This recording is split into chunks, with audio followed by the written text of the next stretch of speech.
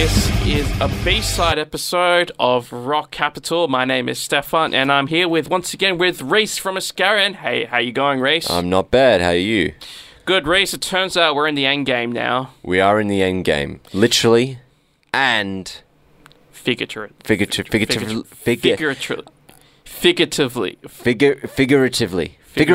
There we go. Okay. Took a while for us to get that. That was a good moment. Yes. We're Australian and we don't know English. Yes, we can't. We only know the Australian English. It would actually be, if it's Australian English, it would actually be figured or something. Yeah. Because we have to shorten it. Anyway, Endgame. Endgame in two parts. So, we're going to talk about the Megadeth album of the same name, Endgame. But first, we're going to talk about the new Avengers trailer because it came out this week, Reese, and it was so cool. What do you reckon? Yeah, you know what I really enjoyed about the trailer? What did you enjoy? I enjoyed Tony's message in the beginning. Because it just feels so somber. Sombra. Do you think he's, I guess, potential spoilers? Oh, no. We don't know, because the trailer could be a misdirect. If anyone remembers that image of the Hulk in the first Avengers trailer in Wakanda. Yeah. When he wasn't obviously there, so the whole thing could be a misdirect. We hope that we're wrong, because we want to be surprised. Everything could be spoilery, maybe. I'm hoping that this trailer doesn't misdirect because, it is the final big film of this universe, basically. Yeah. And who knows what could happen, because this'll have everyone in it. Well, not many of them. Supposedly, yeah. A lot of them are gone. A lot of them are gone, essentially, yeah. But you never know, they might be brought back. The real Endgame, do you think Tony Stark will die? Good question. Let's do a yes or no. I think he will not die. It just seems so, like he's going to marry. Is he already married to Pepper Potts? They were engaged. Okay. Wong is invited to the wedding. Okay, see? I hope Wong is alive so he can go to the wedding. See? He's going to get married to Pepper Potts. He has a good relationship with Peter Parker at the moment. Well, not really, because he's dead. Well, no, dead. I figure, if he does something like that, then it'll be good for his character if he dies. It'll be a sacrifice, of course. So I can see the writers going down that path. You know what I mean? Yeah. Okay. Maybe. Yeah. We've got Hawkeye and Ant-Man have returned. Now, you will be wondering, how did Ant-Man escape the quantum realm? But if you look at the footage at the end of the trailer, it says Archive, which leads me to believe that he tried to get into the headquarters before the decimation. Decimation is the official name of the snap, killing everyone now, apparently. So using this information, Cap and Black Widow search for the van, as Ant-Man is still stuck. What do you reckon? You remember Ant-Man and the Wasp, right? You saw course. that film. The snap happened while he was in the quantum realm. Yes. So he couldn't have been at the Avengers headquarters before the snap, right?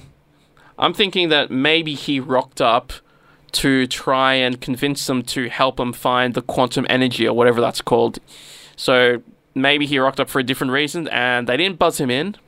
Okay. So, okay, guess we don't need you guys. And guess we don't need you guys, so they look for the quantum energy or whatever it's called themselves.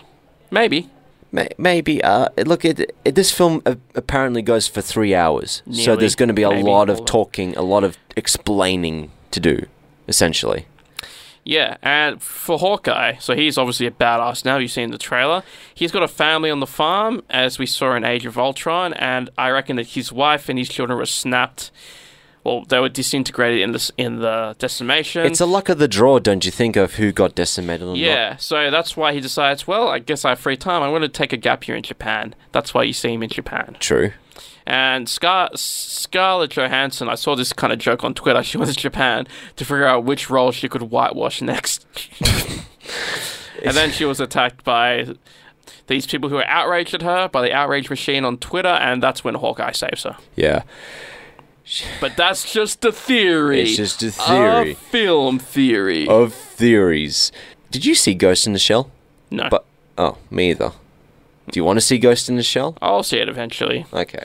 And then the Iron Man helmet that you see at the start of the trailer is actually Nebula's head, because Iron Man, people are thinking that maybe the Nebula leaves Tony Stark there because she's not very nice. What if it's the opposite? What if Iron Man kills Nebula? Or, because remember when Thanos said killing her would have been a waste of parts, and Tony, who in the first movie used all those parts to help himself escape, kills Nebula and uses her parts so he can try and escape.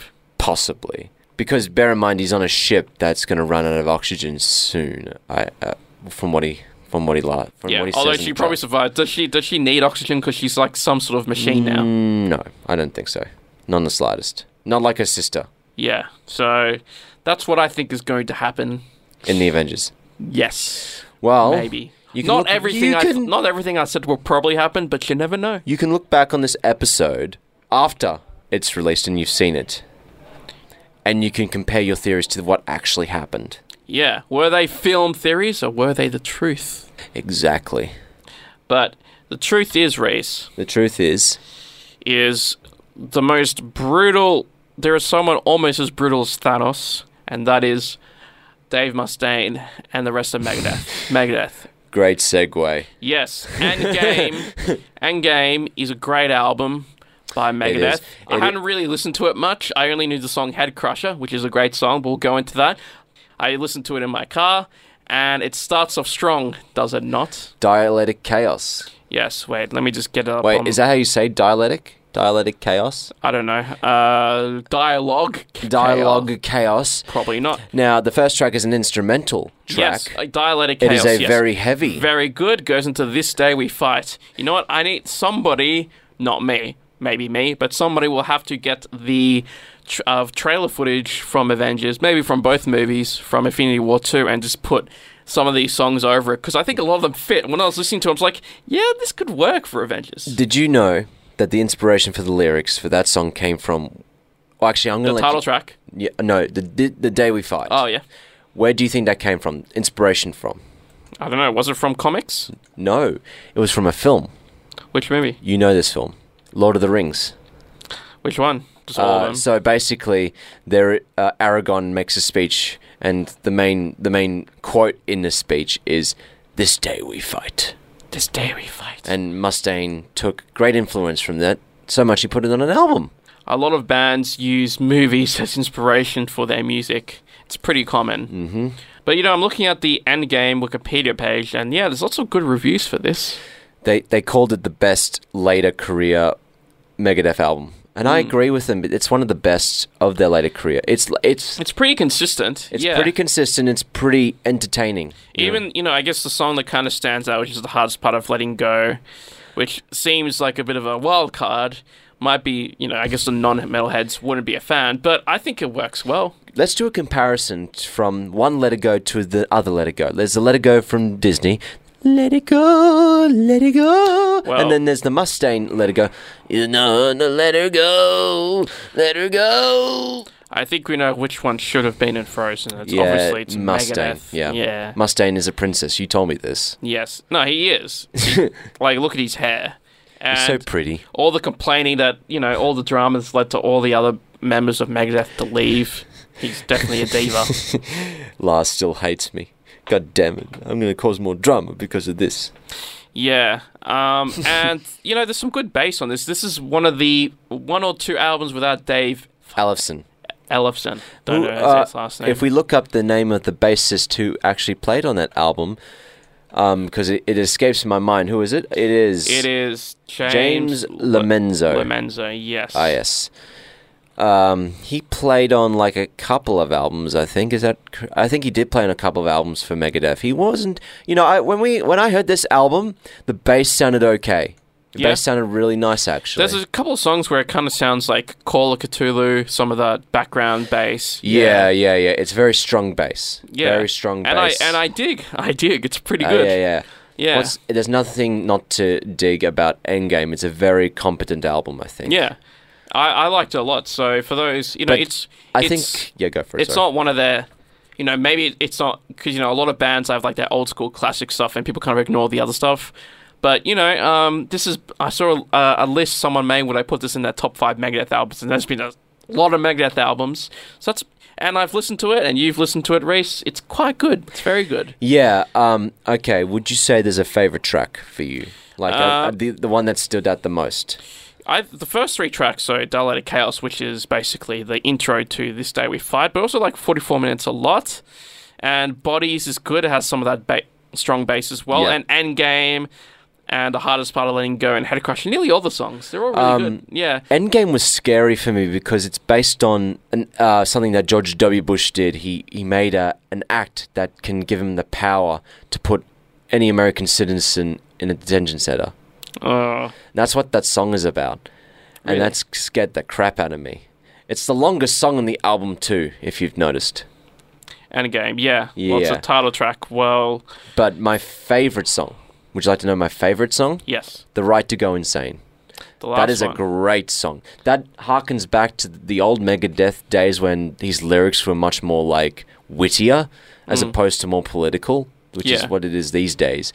But even when a lot of these songs are political on this album. Yeah, but he's witty on... there's an inch of wit on this album, and I like that. You know what I've also found out? Yeah. When was the last Megadeth album? What year? 2016, right? Yeah, I guess so. I can't even Do you want to remember. fact check me on that one just quickly? When did Dystopia come out? Yeah, Dystopia. I couldn't remember what it was called. 2016, January. Right. Yes, so almost 2016. 3 years ago. Who becomes president in 2016? Mr. Trump.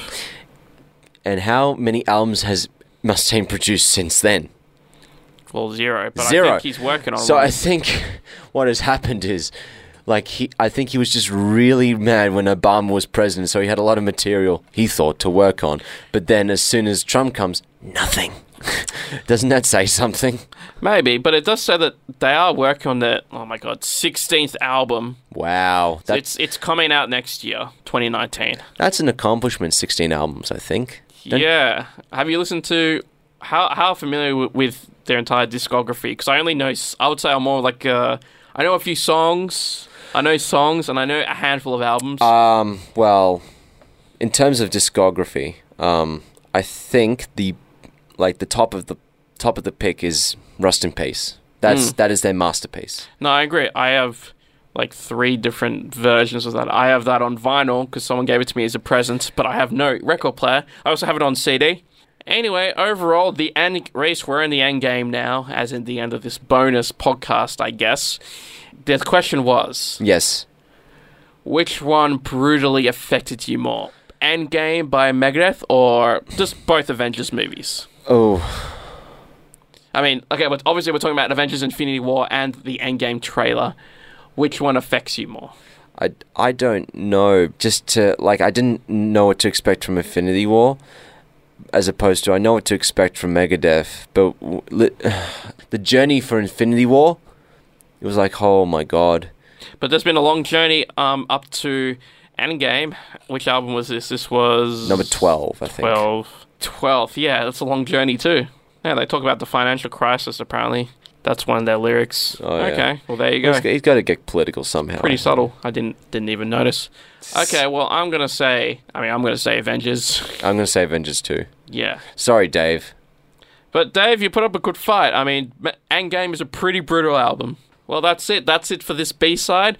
Reese, I listened to our first episode that we did on the Rock Capital podcast, and I realized that we made a promise to review that Andrew Stockdale album, so we have to do it eventually. All right, next episode I'm on, which will be maybe in the near-distant future, we'll review that album when it... Is it out yet? Yeah, it's been out for a while, so all right, we have to do it. We got to do it.